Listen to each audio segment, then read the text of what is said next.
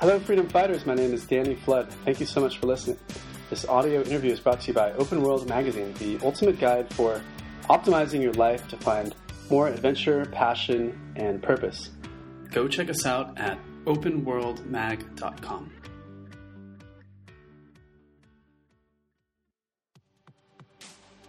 Go check out the new manifesto on lifestyle design, authored by yours truly, Buy Your Own Island, now available on Amazon. It's been called inspiring and empowering and one of the best new books on entrepreneurship.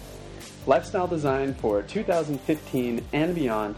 Look for it on Amazon or go download the audiobook for free at buyyouronisland.com/audio-book.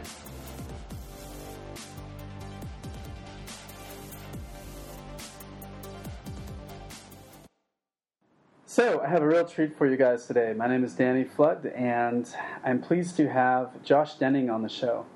Josh is known as the Tropical Entrepreneur, and he has a podcast of the same name that he's been able to set up while living a tropical lifestyle from his base in Thailand. He regularly interviews some of the most successful location-independent entrepreneurs and digital nomads. We have a lot in common, so I'm excited to pick his brain and have him on the show today. Just want to welcome you, Josh. Hey, Danny. Thanks for having me, mate. Definitely looking forward to over-delivering for your listeners, and it's great to be talking to another person that's a bit of a fellow Bangkokian in a sense. Yes, we're both based here in the same town for the moment. Which is awesome. Of course, being location independent, who knows where we'll be next month, though. Exactly. Just pack up your backpack and wherever the wind takes you, right? I pack up my backpack and my office and 20 staff members and go with the wind.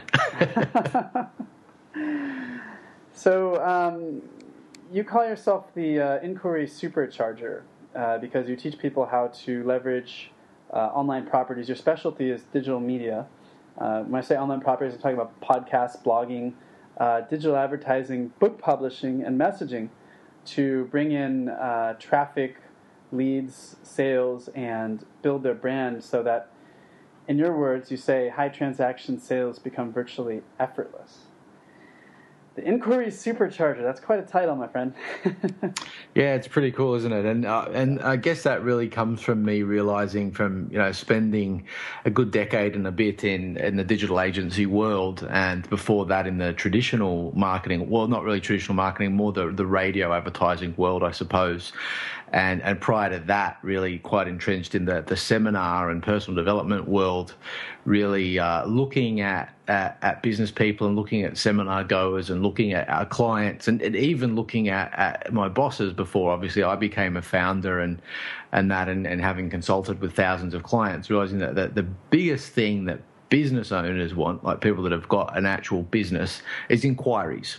So I made it a bit of a mission to really figure out, what is the best mix of medias that you can really control and take ownership of and really utilize and leverage and optimize to actually get not just the most inquiries coming in, but the best inquiries coming in, and then have those inquiries quite pre-sold on wanting to work with you and being willing to spend quite a bit of money just so they can work with you, or even better, at another point, so they can work with your team, and they already educated that they want to work with you, but they know you've got a team and they're happy to work with your team because they know you're the one behind that team orchestrating it.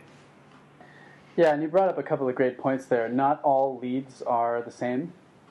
80% could be rubbish and maybe 20% could contribute about 80% of your bottom line. I certainly found out that when I was running my first business. How do you qualify between normal leads, and how do you find the best leads? Yeah, definitely. So, a lot of that, Danny, can be done with educational marketing and sequences and marketing automation systems like Infusionsoft or Ontraport or down a level like SendPepper, the smaller version of Ontraport, by running people through a bit of a sequence. See, a lot of business owners tend to send traffic straight to a website and then they go for the inquiry like really quickly. instead of and that's okay as well. Like there's definitely a point where that's important and you've got to do that. But when your business is at a point where you starting to do okay and you want to start to move towards slightly maybe more cream, or maybe you as the owner want to deal with slightly more sophisticated or higher transaction size clients, you can definitely run people through a little bit of a gauntlet before they can actually get to you. And that can be via actually sending them to other people that qualify them for you over the phone, and that's one way to do it. Or a better way is we'll do that as well, but also to use like sequences in marketing automation. So you might send them through initially just a simple report, like one of the ones that we've got at the Authority Factory is the 5 digital leverage points that will double any business in under 12 months. And when they get that, then they read that, and then they get a couple of emails after that recommending them. Did you read it? Here's the link again. Check it out. And then we send them through a few more things, and there's some links for them to click, and prices and other content and videos. And all along those things are educating them with how to deal with us, and we're letting people self-select. And then when they finally fill in the inquiry forms, it could be something as simple as just having check boxes with what in our case, so it's digital marketing, for example, of what's your annual revenue, and that's just one segmenter of revenue, and it could be quite an important one. And your businesses that, depending on what you want, again, that it might be businesses that have got a net profit of 500,000 are an A, your 300,000s are a B, and your 100,000s are a C. And maybe the A's go straight to the owner, the B's go to the senior consultants, the C's go to the junior consultants, as an example. Okay, so you mentioned earlier that you're bringing them into your funnel using Entreport or Infusionsoft. Where are you putting out the lines? Where are the fish biting from? Are they just happening to come across your content, or are you deliberately sharing your content in certain seas where the big fish will bite? So a really great thing that I learned from Dan Kennedy about probably 8 years ago was he says, I can't teach you one silver bullet to get 100 leads, but I can teach you 100 silver bullets that are going to get 1 to 5 leads each every single month. So the most effective way is just to have as many lines in the ocean with great bait on them as you could possibly have, and then to track and measure those lines and see which lines bring you the best fish, so to speak. And the ones that bring you the best fish, then you put more resources into them, especially if those lines are quite cash flow intensive to keep in the water. You definitely want to make sure that you're tracking and you're working out what is your cost per lead, but then also further what's your cost per sale, and then on those sales what's the lifetime value of each line, which was actually put into place with when I was working at Debt Free Direct. I was lucky enough to have a CEO that mentored me a lot, that happened to be a previous senior partner from EY, from Ernst & Young, one of the big 5 accounting firms, and he mentored me on really how to break every single channel up and have every single channel that's tracking even the traditional marketing like Yellow Pages and radio and television and newspapers, just by using codes and things like this when people call in and asking where they got the number from, and then splitting that out and doing your math to work out the cost per lead and cost per sale, and then eventually what's each channel worth. So that was quite a long way around to answer the question. The best thing to do is to have a lot of lines in, and if you're kind of bootstrapping and you're just starting, lines that are a low cost, high time commitment are best, like podcasting, blogging, cold emailing, cold calling as well, of course. And then as soon as you've got some revenue coming in and you've got some good profit, as soon as you can, start to invest some of the excess cash flow into more cash flow, less time intensive channels like Google AdWords, like display advertising, like Facebook paid traffic, and things like that. Okay, so give me some more specifics of some things that have worked, some marketing tests that have worked really well for you that you've invested more money in. Sure. So one of the things that still works best for us, and a lot of people find it hard to believe that this is the most effective for us in terms of cost per lead and revenue per outlay, has been actually really carefully optimizing cold email outreach. So cold email outreach, one-to-one, very personalized to specific targets that we would like to be working with. So every month we will actually go through and we'll audit 100 sites, not fully audit, I should say. We'll actually review at least 100 websites. And then once we've kind of done the reviews, the one we'll find in each batch of 100, as many as we can that we like, that we think we can get a big impact for, then they get sent to data miners, and the data miners go and they find the business owner's name, they find the business owner's email, they find the business owner's phone number, and then that gets passed from the data miners to our cold email or lead generators or junior marketing representatives, and they take a deeper look and they compose a very, very personalized email to reach out to those particular targets and look for them to return the email to us to actually have a call about something that we've identified on this site that we know, when improved, is going to generate a 30% increase in a number of weeks, and we'll also say, plus in your industry, we typically get 100 to 200% revenue increase over 9 to 18 months. And we're finding that whereas for something like SEO or CRO or pay-per-click at the moment, for those particular keywords in pay-per-click, we're paying $30 per click. When we work out our cost per lead off cold email outreach, our cost per lead is around kind of $5 to $10. So we're actually able to bring leads in for less than a third of what we'd be paying for a single click in pay-per-click, and we're actually able to generate 5, 6, 7 leads per day using that process. And how are you doing the data mining? Are you hiring people off of Odesk to collect this information for you? Yeah, so okay. we do. We hire some off Odesk. We have some in-house as well.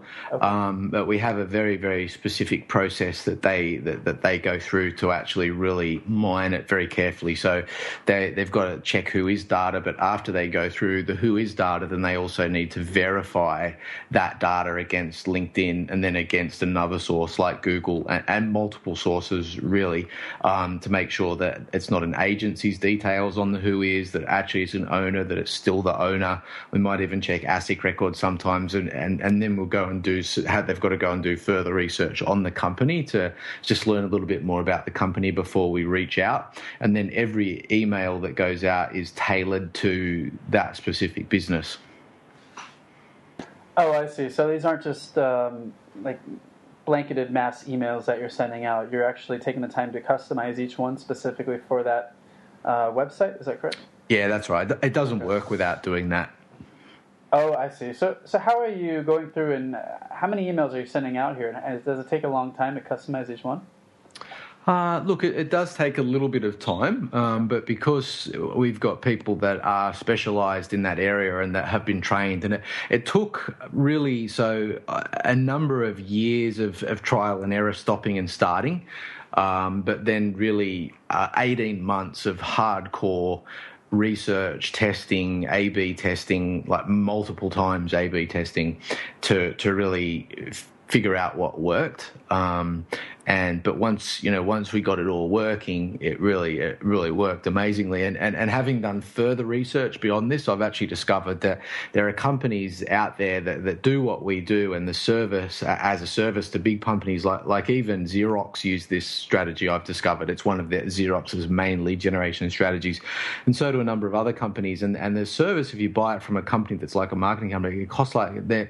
One company I spoke to, which was really the only one I actually spoke to, I did a lot of other research. $17,000 a month was the minimum commitment to do the way we do it. So through just kind of sheer effort and trial and error and testing and and tracking, we really were able to develop a process that is actually extremely expensive and used in the top end of town. So it's just amazing for us to be able to generate leads at a cost of $5 per lead, and our conversion on those leads hovers around kind of 12 to 15%. So it's not that high. It's 12 to 15%. It's a pretty low conversion on leads, but when we're paying $5 for each lead, it's pretty good. It's very good. I see. And then these are people that you're contacting for your advertising agency. That's Authority Factory, correct? Yeah, so we've got Authority Factory and Smart ROI. So Smart ROI is SEO, pay-per-click, CRO agency, like your standard traditional digital marketing agency, full service. Authority Factory is an authority consultancy where we help people get their messages right and get their podcast set up and do book launches and get their content marketing strategy right and everything, so that when they start to use agency services like SEO and pay-per-click and things like this, that they're actually driving all that traffic into a funnel that's going to have a much higher impact. Yeah, I've noticed lately I've been doing a lot of just kind of email outreach to, I guess, cold. I've been using a CRM software called Streak, which is a free tool for Gmail. And it's actually been working really well. I've been able to book about 20 or 30 podcasts just by emailing people cold and promote my book that way. And I think email is an awesome underutilized tool to create lead generation, wouldn't you say? Absolutely, yeah, it really, really is, and another big thing there is that the spam laws are not understood properly. So a lot of people will think that that strategy is actually like spamming, and spamming needs to be in mass. So you need to be actually bulk sending out email. It's a bit grey, because the other aspect of spam is that spam, just has to be reported as spam to be spam. But the thing is, when you're actually taking the time to learn about a particular person, if you're outreaching for either, maybe a guest post, or you're outreaching for a podcast guest, or you're outreaching to discuss something that you think you can have that's going to be of huge benefit to a business owner, if you've really customized it and you've taken some time and you there's some care behind it and there's some genuine intent of assistance and help, then it's not going to be reported as spam, and really essentially because it's one-to-one, it's not really classified as spam under the Act. But if it was reported, it still could be. So that's where you've really got to customize it. Yeah, it's interesting stuff. So what's your call to action when you reach out to these people? Are you mentioned getting them into your funnel, and I've been doing a lot of marketing tests lately. I've been trying out a bunch of different mediums. Whenever I try to sell someone cold, when I don't have a relationship with them already, it tends to fall very flat. Selling through social media in particular tends to fall very flat, like Facebook. But when I get them into my list, once they're in my funnel, it seems to work much better. My conversions and my sales go up a lot. How do you get them into your funnel once you cold email them? What's the next step?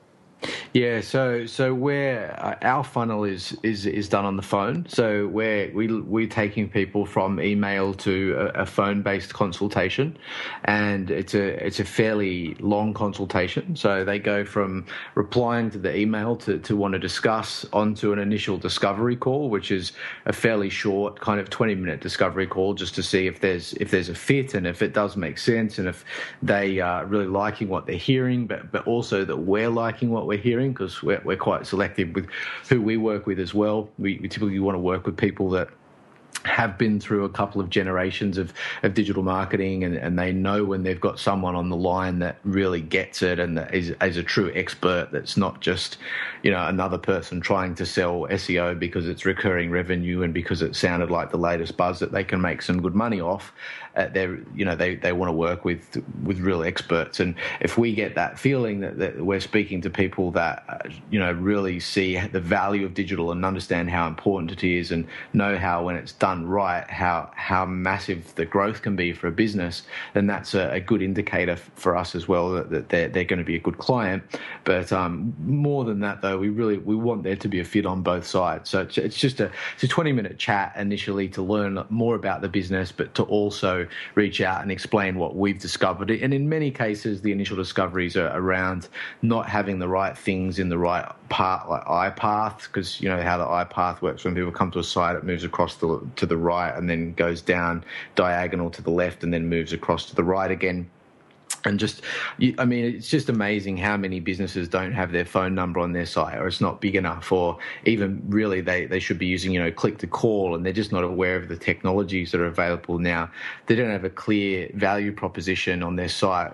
They're not passing the 3-second rule or the 6-second rule that's become the kind of 3-second rule where they really need to communicate within 3 seconds or less. What am I going to get from being here? And then, of course, down at the bottom of the page, what very few people do is add, in the footer, kind of the next steps. Here's what to do next now that you've been through my page. And just those few little things that I just went through, them alone can increase someone's response from their site by 30 to a few 100%.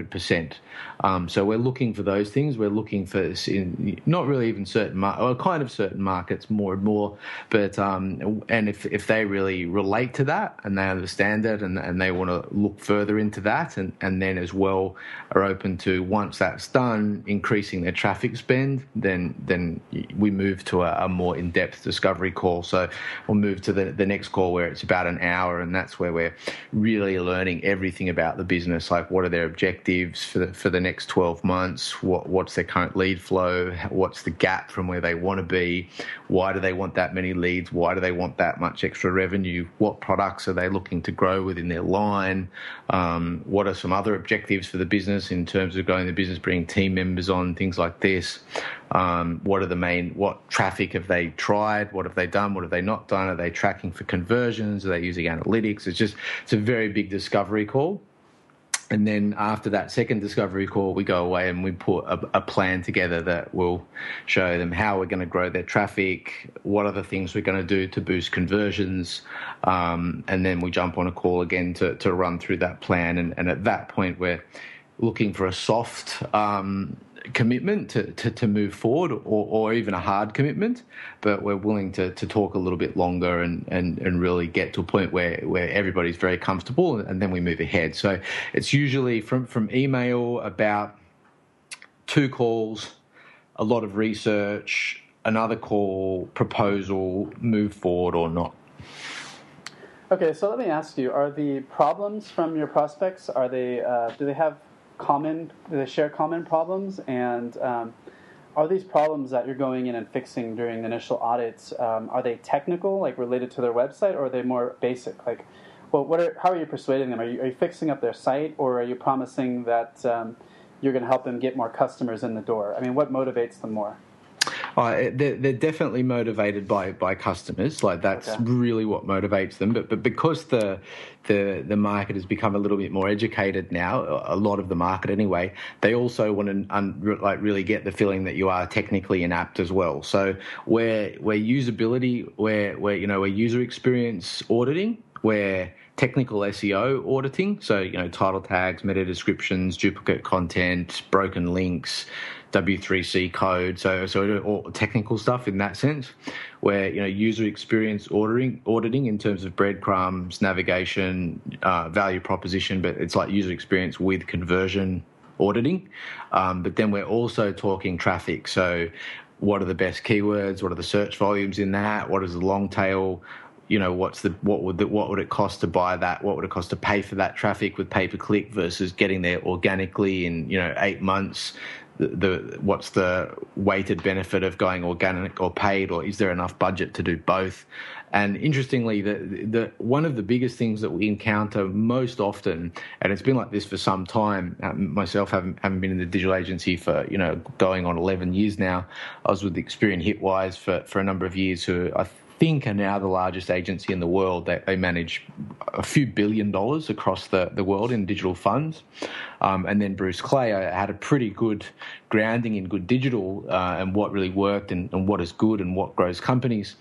But then I went into some smaller agencies and I started to deal with smaller clients, and I got to realize what a mess it was on the in the smaller end of town, and how bad some providers are. So one of the most common problems is people having just been through crappy experiences, just through agencies that, don't keep contact. They report, but on rankings, and that's it. And all they get is a ranking report, but they never get a phone call from their agency after they've come on board, and they just kind of disappear. And they was told they were going to get rankings in 6 months, and in time 18 months they're still on page 3, and even then they sometimes give them another crack, or they've done pay per click, but the people they did it with didn't understand quality score, so they had terrible quality scores and were paying too much, and it just so many people have had bad experiences, and that can be a little bit difficult to overcome. I see. Yeah, I think that's probably the biggest complaint that these small businesses have with companies like this is one, lack of results, but also lack of communication with the company after the deal has been signed.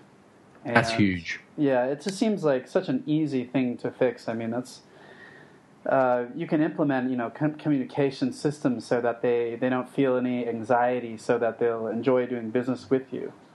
And that in many cases that matters more than the actual product or service that you are delivering, I think. Totally, yeah. I mean, so many of the businesses that might not be able to get results. If we looked at it from a pure perspective of them making money, if they would just contact the client once a month, that the client would stay with them and potentially for years and be happy even if they weren't getting a result, because they'd stay purely off the relationship. That sounds terrible, but yeah, I mean, you hit on a point that's very, very true. Most of the time, a lot of the time, they just want to know that you still care about them. Yeah, exactly, and I think that applies to any type of business, not just we both have started digital marketing businesses, but any type of business, like even if you put your condo on Airbnb, for example. I was talking to my friend. If you can over deliver through the service, I mean, that's going to pay off big time in the long run, I think. Yeah, definitely. You've got to do both. You've got to have a great client experience in terms of customer service and relationship management, but I mean that doesn't really go that far in terms of growing an excellent business or a spectacular business without having the other side, which is a product that delivers incredible results. And digital could just be so amazing if it's rolled out right, where you roll out your paid traffic initially with a reasonably well conversion optimized design that is going to deliver sales straight away, or fairly quickly, within the first few weeks. And those sales can cover the cost of the organic stuff that takes longer to kick in, like the SEO and the link building and the content marketing, and the podcasting, for that matter, if they're going down that route as well, so that until they get to month 8, and really with SEO at month 8, you're only just starting to get sales. Like the real momentum from content-based SEO, and even really good like authority network-based backlink SEO, where you're getting the big head keywords combined with the content, still only starts to kick in at like month 8.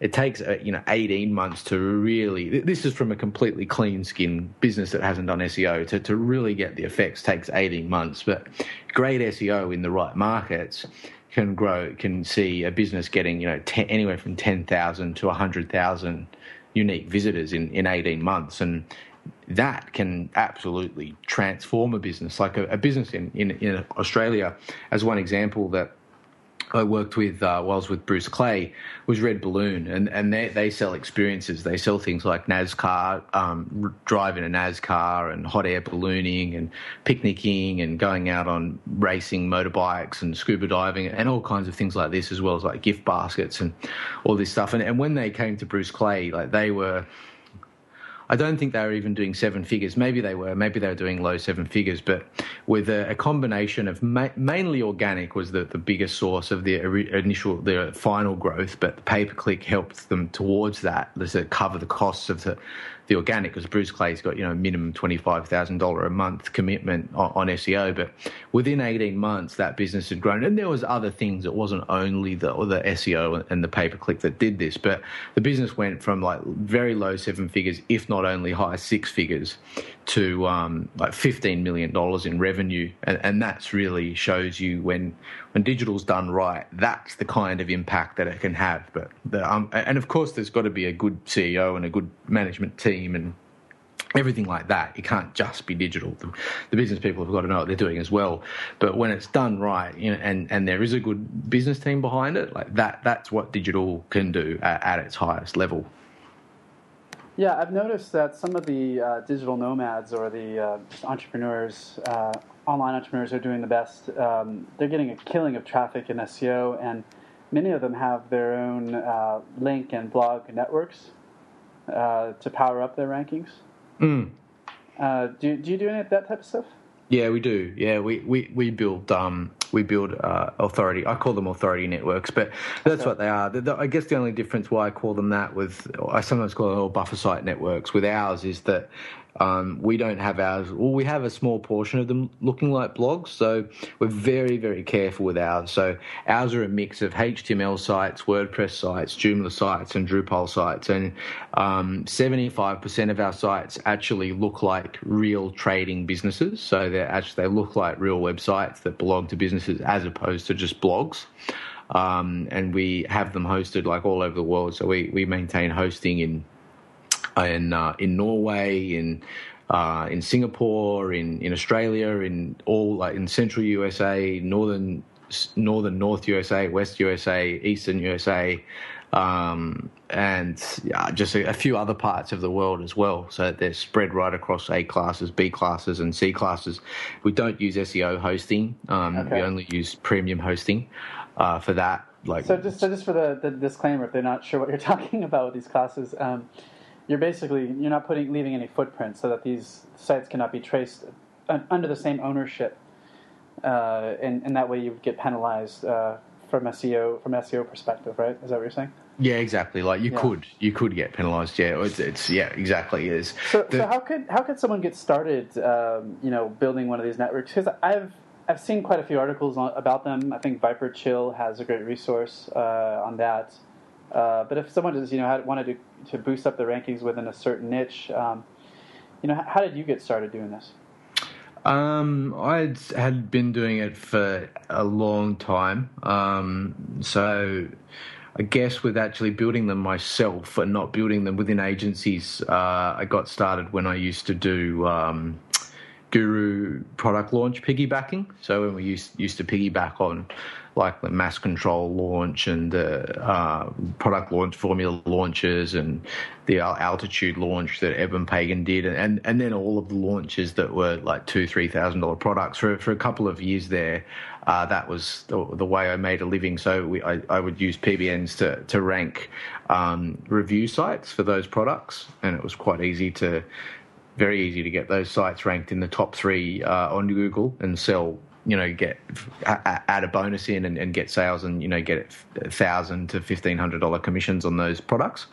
But how did I get started? Look, even before that, I'd already worked with Bruce Clay and I'd already worked with Hitwise. I already had a good background, technical background and SEO background. But just did a lot of reading, just did my research and just really figured it out. But for people that want to get started now, I mean, it is quite difficult now, mainly because with the purchasing of the actual domains that you've got to build the sites on. So I guess a few things for the listener that if someone does really want to do this and wants to get into it, there are a few critical things that you need to do. When you're buying these domains, you need to really thoroughly check them. So just, I guess, to even backstep a little bit, the first thing that you need to do this is to buy domains that already have authority. Now, what does authority mean? Authority means that there are other websites linking to that website already, and the sites that are linking in also have some authority, but then you need to check them very thoroughly. So you need to use tools like Majestic SEO or Ahrefs to actually go and check those links, and you need to like spot check as many of the links as you can to make sure they haven't that these domains haven't been hit by black hatters or don't have links from what's called the SAPE network, which is this network of Russian links, like Russian hack links and stuff. You just need to see that there's a nice clean backlink profile. You want to buy them with a like trust flow of above 15, ideally above 20 where you can, and ideally again you want to buy them on theme, so closely related to the site, either primarily related, which means they're exactly matched, which could be, so for example, mechanic to mechanic, a mechanic site linking to a mechanic site, or secondary theme, a car racing site linking to a mechanic site, or a mechanic site, or even a car audio site for that matter, or really secondary theme, a music site with a page put somewhere inside the site about car audio or listening to music in your car, for example. So that's what's really important with buying the domains. They've got to have good links. They've got to have a high trust flow, which is a majestic measure that kind of takes the place of PageRank, and a good domain authority, like kind of, again, like minimum 10, but ideally kind of 20 to 30. And Jeff, where do you prefer to buy your domains? Do you go on like internet marketing forums, like Warrior Forum or Wicked Fire, and use like Flippa, or where's your preferred marketplace?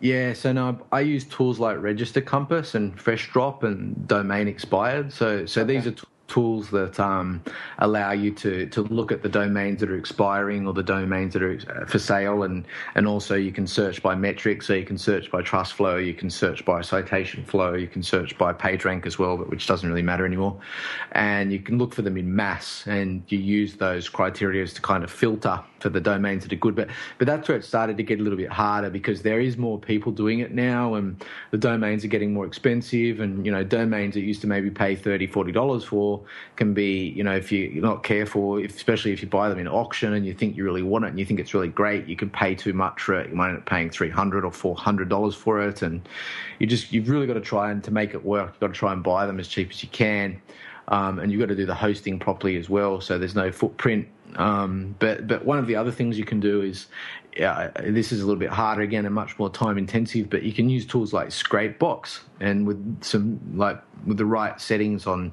Scrapebox, you can actually scrape the internet for domains that are expiring, that have got good trust metrics and good authority metrics, and yeah, you're going to spend a lot of time on that. But again, if you can train like VAs to do it or something like that, then you can find a lot more domains for a lot better money and get them that way. That's ideal too if you can do that. But maybe start with something like Register Compass or FreshDrop, and then do some reading and go from there. Okay, and we'll put links to all these resources that you mentioned in the show notes as well. Sure. Yeah, so I look at this as like an investment, and SEO, and buying these domains and getting these backlinks. It's an accruing investment. It's something that you own over time, and I know a lot of the entrepreneurs who are, really making a lot of money online have built kind of this moat around their money making sites, so they can keep making money, I think.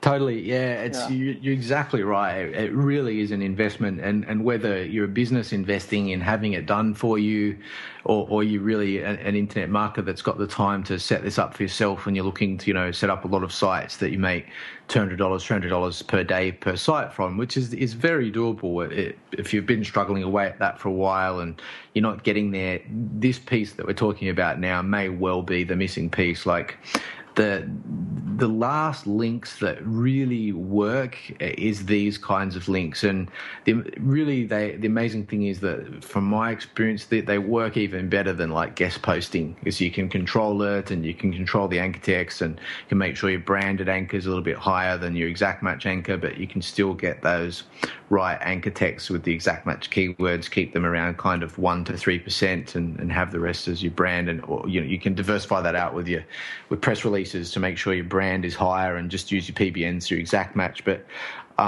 it really is the piece that gets you ranked for big keywords quite quickly. And if you combine this with a little bit of outreach as well, and some press releases, and and then even some content marketing too. It really is that's SEO. That's what works. That's what's going to work for a long, long time, I think.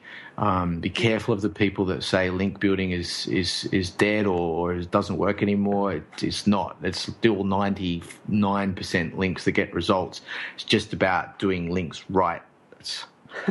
Now, should you be really focused in on your keywords before you start building links, or can you just build your domain authority and then just target different pieces of content to certain niches and different keywords as you go?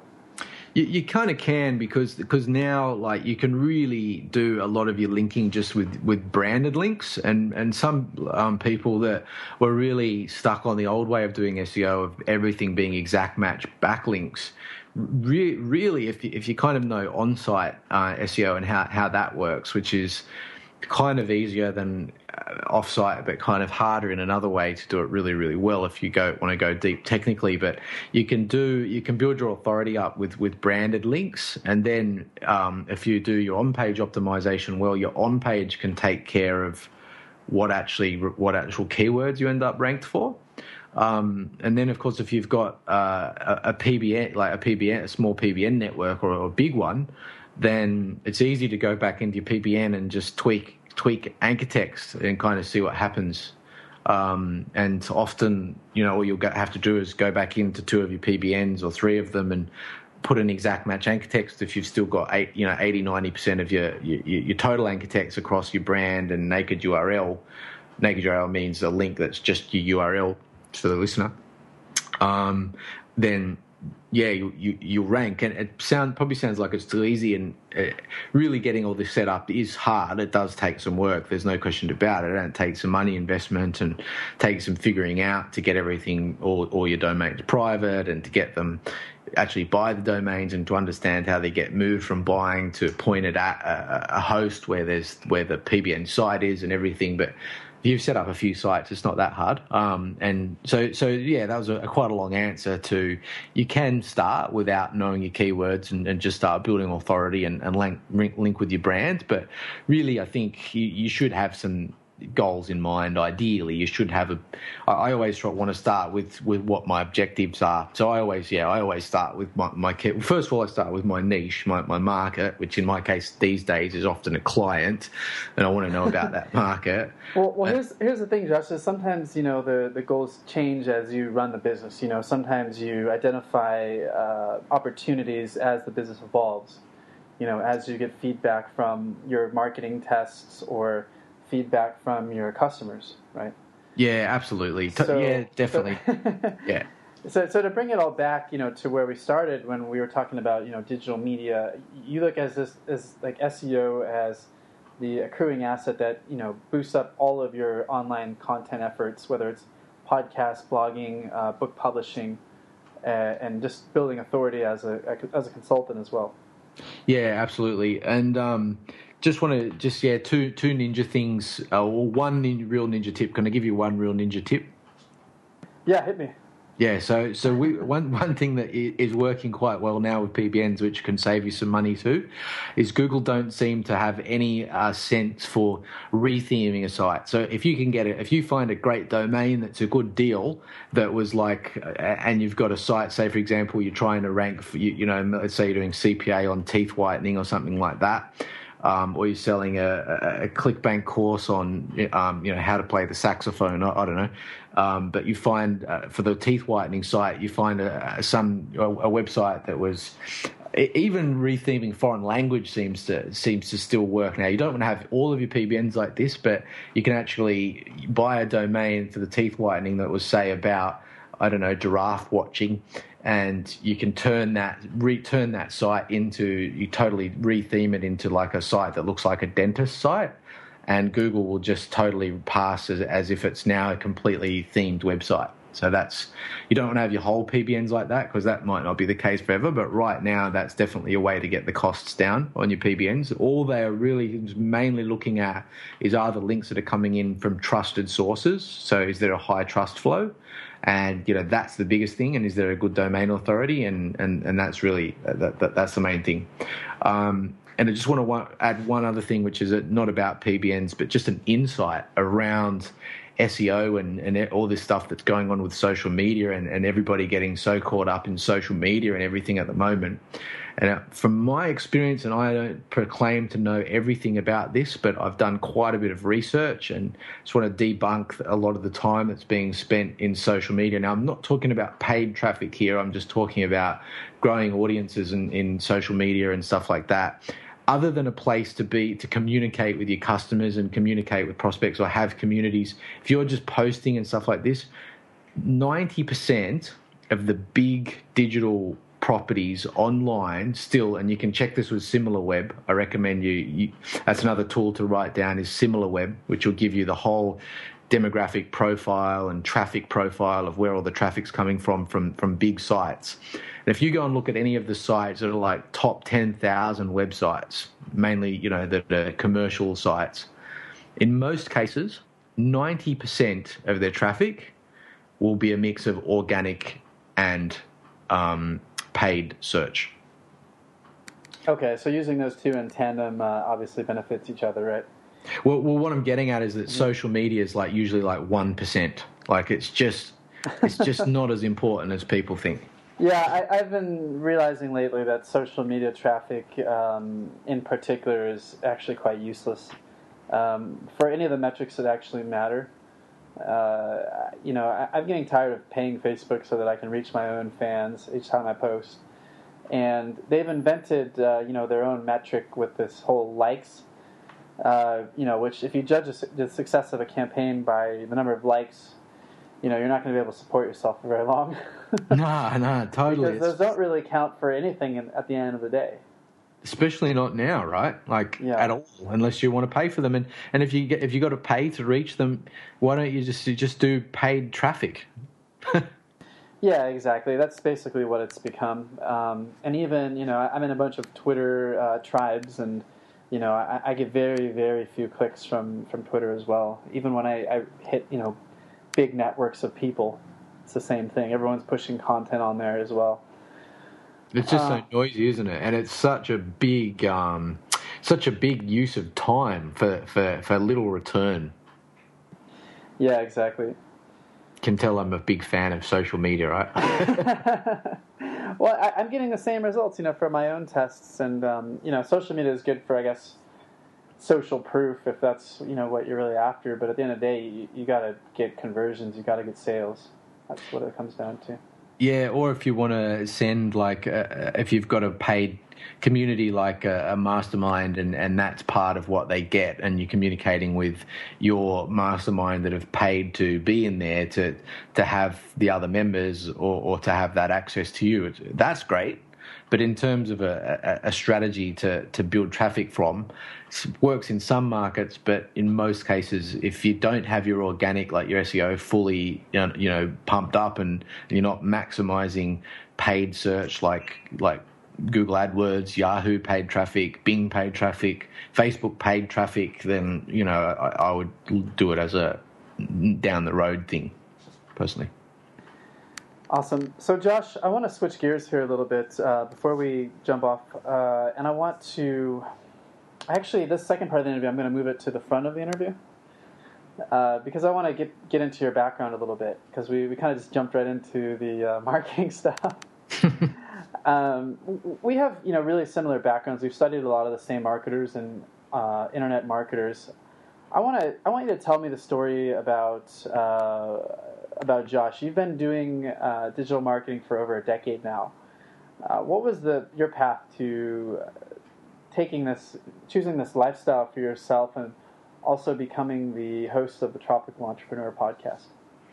I think it was the same as a lot of people, Danny. It was definitely freedom. I didn't really. I wanted to live a life that didn't mean being, chained to a desk and being told when I could have a break, when I could have a holiday, when I could have lunch, things like that. I realize now that was. Well, I wasn't as correct as I thought I was at the time. I think now that there can be, once you've got the skills, a lot of value in working with other people or growing businesses and spending a lot of time at the office and building businesses to sell them and things like that is now a passion of mine. And Josh, can I ask you, do you feel like that's what your life was like when you were in Australia before you became an entrepreneur? Because you're from Australia, correct? Which part of Australia? Yeah, Sydney. Yeah, and I know that Australia in particular tends to be very blue collar. A lot of the jobs are blue collar jobs, and I think they like it that way. The minimum wage is really high. Yeah, they do. I definitely didn't really want to go down that road. I did try a few of those kinds of roles, but I got into I left school in year 10 and I went straight into a role selling advertising on the phone. So I was selling advertising over the phone when I was 16. So kind of straight into white collar, and then from there actually went a little bit back, but it was kind of back in a family business and I was still in sales and management of the business, which was cement rendering.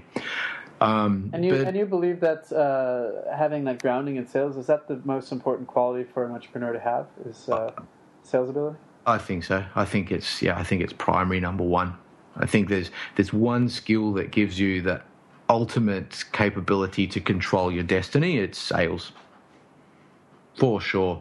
Because not only for being able to sell on the phone or sell in person or anything like that, but that skill translates into being able to put a video sales letter together, being able to put a webinar together, being able to eventually, I think, and this is something I'm going to be spending a lot of time next year getting better at. I've done quite a bit of speaking, but never to sell from the stage. I think if you can, if you look at, if I look back in the whole thing with authority, I've spent really 2 decades studying authorities and authority marketing. I realized a little while ago that that's really what I'd been doing, starting with people like Zig Ziglar and Jim Rohn and Tom Hopkins and Napoleon Hill and all these kinds of people, even Anthony Robbins to some extent, but people before him like Earl Nightingale and really all of those people.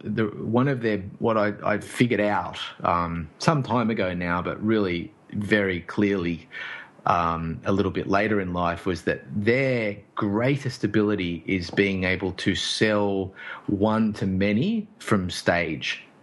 And that's where their biggest influence comes from. And if you look at a lot of them spent some time in door-to-door sales. Even Frank Kern, sometimes you might catch him talking about the fact that he actually, right before he had his rapid success, he'd spent 2 years knocking on doors selling point-of-sale credit card processing machines.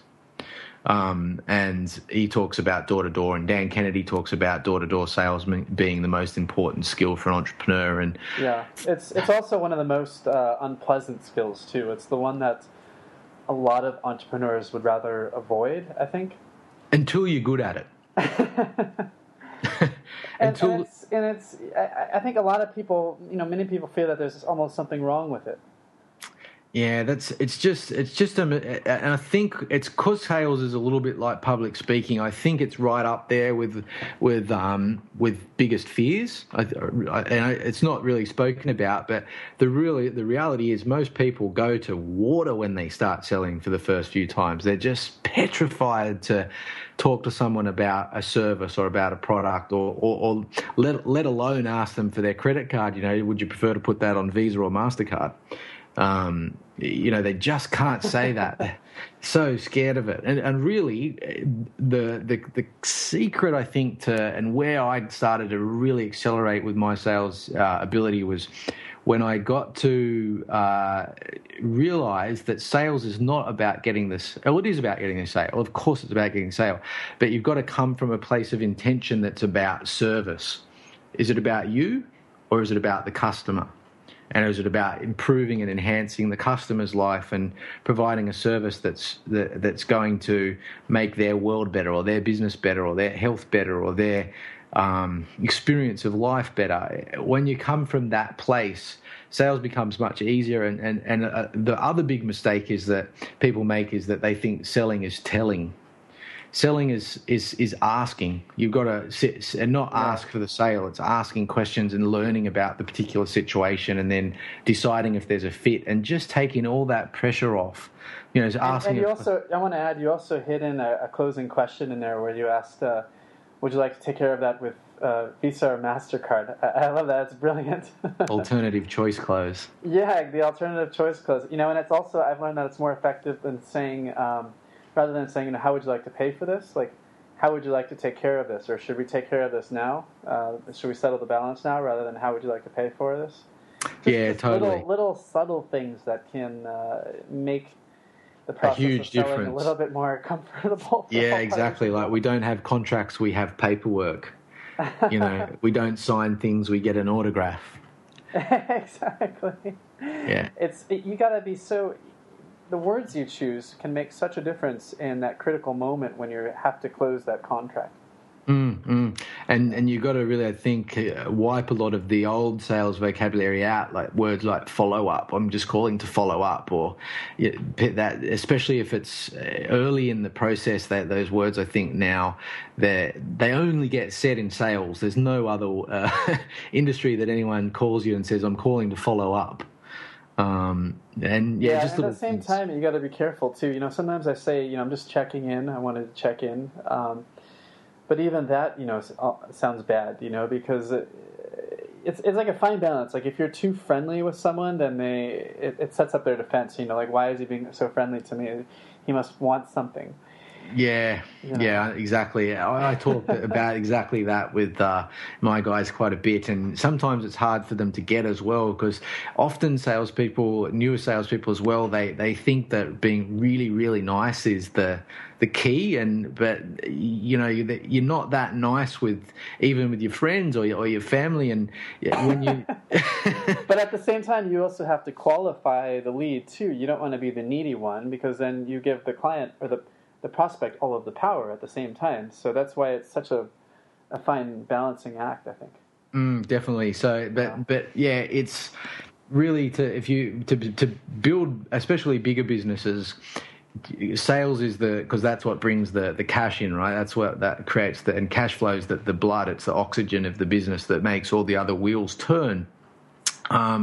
If you can train people to sell, which is, you've got to be able to sell to be able to train. So sales training is probably an even more powerful skill for an entrepreneur, especially if you can train people that haven't sold before to sell, and you can help them, then that's super powerful. But if you can make good salespeople, great salespeople, and then train managers to manage them, then you've got a business system that really is where the things come in, like being able to create a self-managing organization, and that's where I think that the true freedom comes from. And for anyone that really is looking to build a slightly bigger business that has a bit of trouble with this part, I think just go and do door knocking for a year or even 6 months or even 3 months, as painful as it might be for you. And if you can get over that and you can get good at it, it'll just totally revolutionize your life. Awesome. So one thing I want to ask you, Josh, and this is actually particularly interesting about you, is you were actually a protege of John Lee Dumas, the podcast host of Entrepreneur on Fire. I actually have a plan to interview him next week, and I'm pretty excited about that. But I want to ask you, what was that like? What did you learn from John directly, or just from studying him? What was it like for you? I think one of the best things that with John, there's a couple of things. One of the greatest things was the amount that I paid for it really made me super commit to sticking to it over, the long haul, and keeping up the massive commitment I made to release a show 5 days a week while running at the time, and then deciding to exit and build my own full-time digital agency. That was huge. So that was a big part. I guess that's just a testament to paying big dollars for coaching and mentoring. But I mean, there was heaps, man. Like, just so many things. Does John kind of run on a different higher gear than everyone else in terms of what he demands of himself and of his students? I think. I mean, Interesting thing about him with his students is he's kind of a little bit about, he really tries to tap into what you think is best for you, and that's what he thinks is best for you, which sometimes I would have liked a little bit to have been maybe directed a bit more, with a bit more focus, in a sense, but I kind of understand why he did that now, because he knows he's got to draw out. He needs to draw out from the student, from the mentee, what's in them, and that's what will create the highest commitment, I think. But in terms of, does he personally run on a higher gear? Mate, absolutely. Like, he's just always bouncing off walls. He's just always booked. And I actually asked him about that, and I think, and he agrees that a lot of that came from his time in the military, like learning to batch things and having to keep to a pretty strict regiment, and always having, being on the clock and being timed with not war parties. I can't remember what he called them, but the certain exercises, military exercises that they had to do each day, and things like that. But in terms of the big lessons. So would you say that the biggest factor? I've heard him talk about this. He says discipline is very important, and I guess he's just able to conquer that internal resistance that most entrepreneurs face. Would you say? Yeah, he calls that was a big thing that he spoke about in the mentoring, was beware of the imposter. And the imposter is the voice in your head that tells you it's not going to work, or that you can't do it, or it's the slightly scared version of you. And that comes up for all of us sometimes. And reading more, that's what the book The Art of War is all about. So how do we tame that imposter? Do we go to the gym and lift weights and get really buff so that we can beat him down in a submission? Or do we meditate? Or what's the most powerful way to do it? How do you do it, Josh? You tame it by being aware of it. You've got to shine a light on it and understand it. And when you understand that the imposter is not your highest self. It's not your highest purpose. So when the imposter's speaking, it's not speaking from your highest purpose. Your highest purpose is in the visions of maybe not the visions that excite you. So when a vision of something that you want to do for yourself that is a bigger, brighter, bolder picture of your life and of you and what life can be, that's a message from your higher self. Like it's almost like in a sense, your higher self delivering a vision to you through providence in a way, and therefore that is more than likely the pathway to that, even if it doesn't end up exactly that. But the pathway that's set there to help you move towards that is good for you, as hard as it may feel. And when you then wake up the next day and a voice of fear sets in, or the voice of I can't do this sets in, you just have to really just be aware and say to yourself, okay, that's the imposter, that's the side of me that is a little scared, or it's even perhaps my inner child, or it's the part of me that hasn't done this before, and I'm going to acknowledge it and I'm going to thank it, because it's a system that's built in to protect you. But I'm going to ask for my higher self to show up, and I'm going to ask, what's my higher purpose here? What's the best actions I can take? And, just take a step each day to start moving towards the vision, and kind of just silence the imposter like that. Tie everything that you do each day to that higher sense of purpose.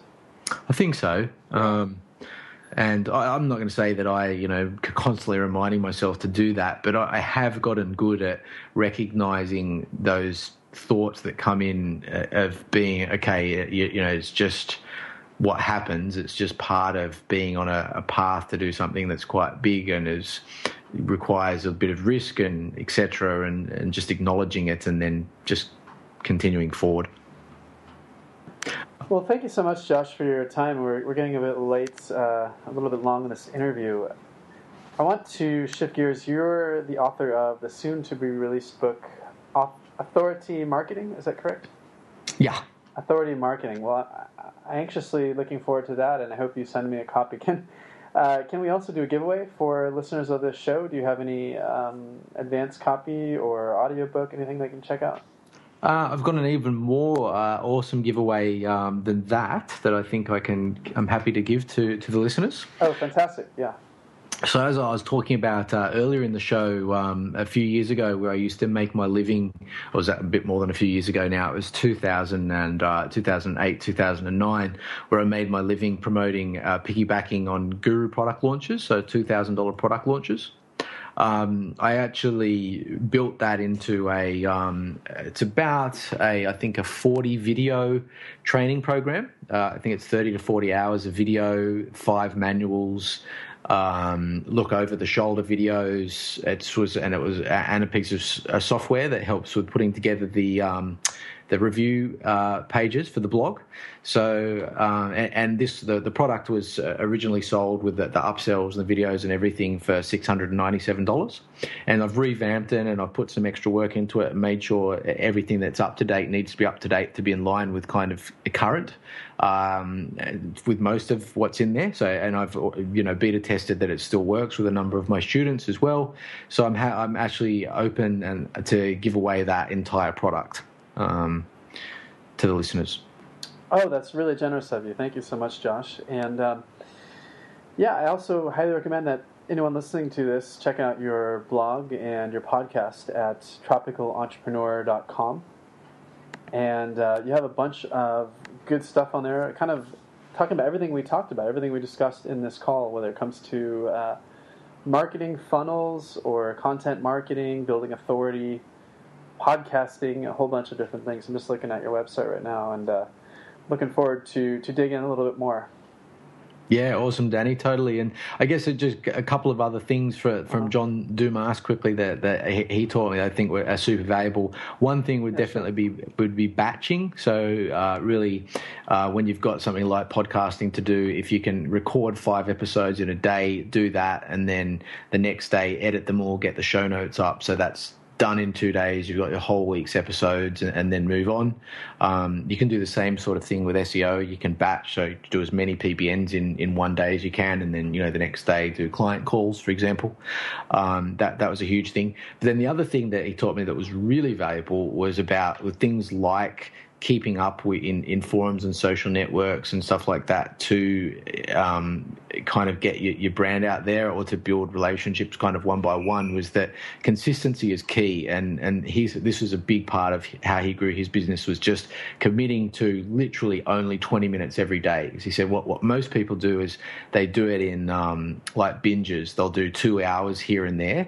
And what is most effective with relationship building is just doing it a little bit every single day. And that's when people start to see you all the time. You're always in front of them and they're always getting to see you.